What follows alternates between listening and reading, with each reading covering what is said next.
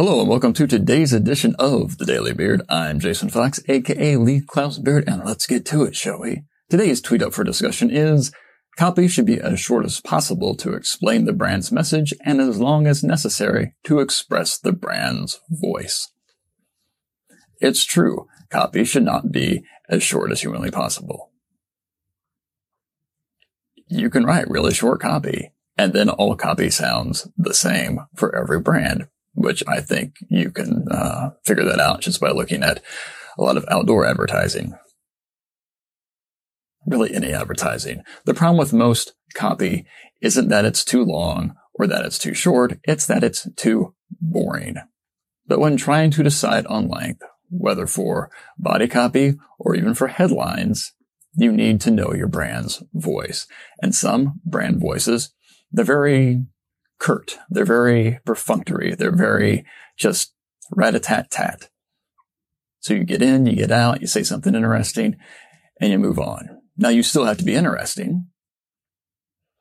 But some brand voices, they're a little more loquacious.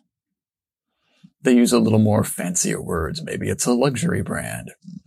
You might need 2 or 3 more words in a headline than a brand with a different type of voice to say the same thing. Technically the same thing, but in your voice. And not in just a generic voice. So do that. Don't be afraid of having 10 words on an outdoor board if your board is going to be up for 3 months in a place where people are stopped in traffic or walking along the street. They'll read it. Maybe if they're cruising by at 65, they won't get it by on the first day. But if the placement is long enough, they will eventually get it without careening off the road. This is where knowing how media works comes in handy for creative people. But once again, I've digressed. Keep your copy interesting is the main point. But to keep it interesting, you have to know your voice. You have to know what type of verbiage it takes to express that voice. And then you have to know how to make that interesting.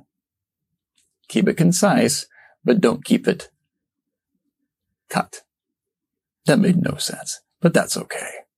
I think you get the idea because you're a smart, intelligent, clever individual. I'm Jason Fox. Have a good one.